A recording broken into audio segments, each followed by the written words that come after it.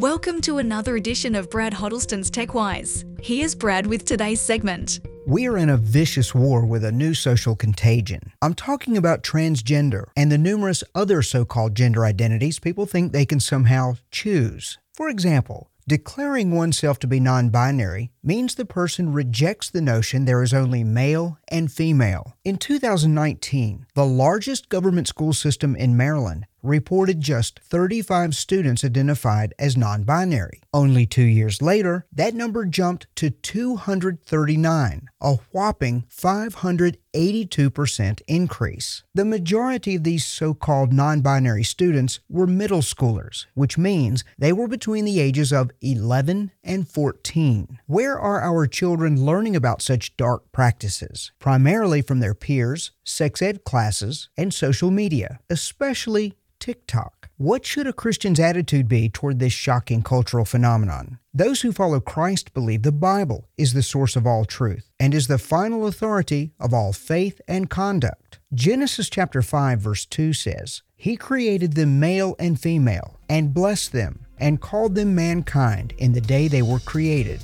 Our attitude should be God's. There are only two genders, male and female. You'll find a wide variety of additional helpful resources at bradhuddleston.com.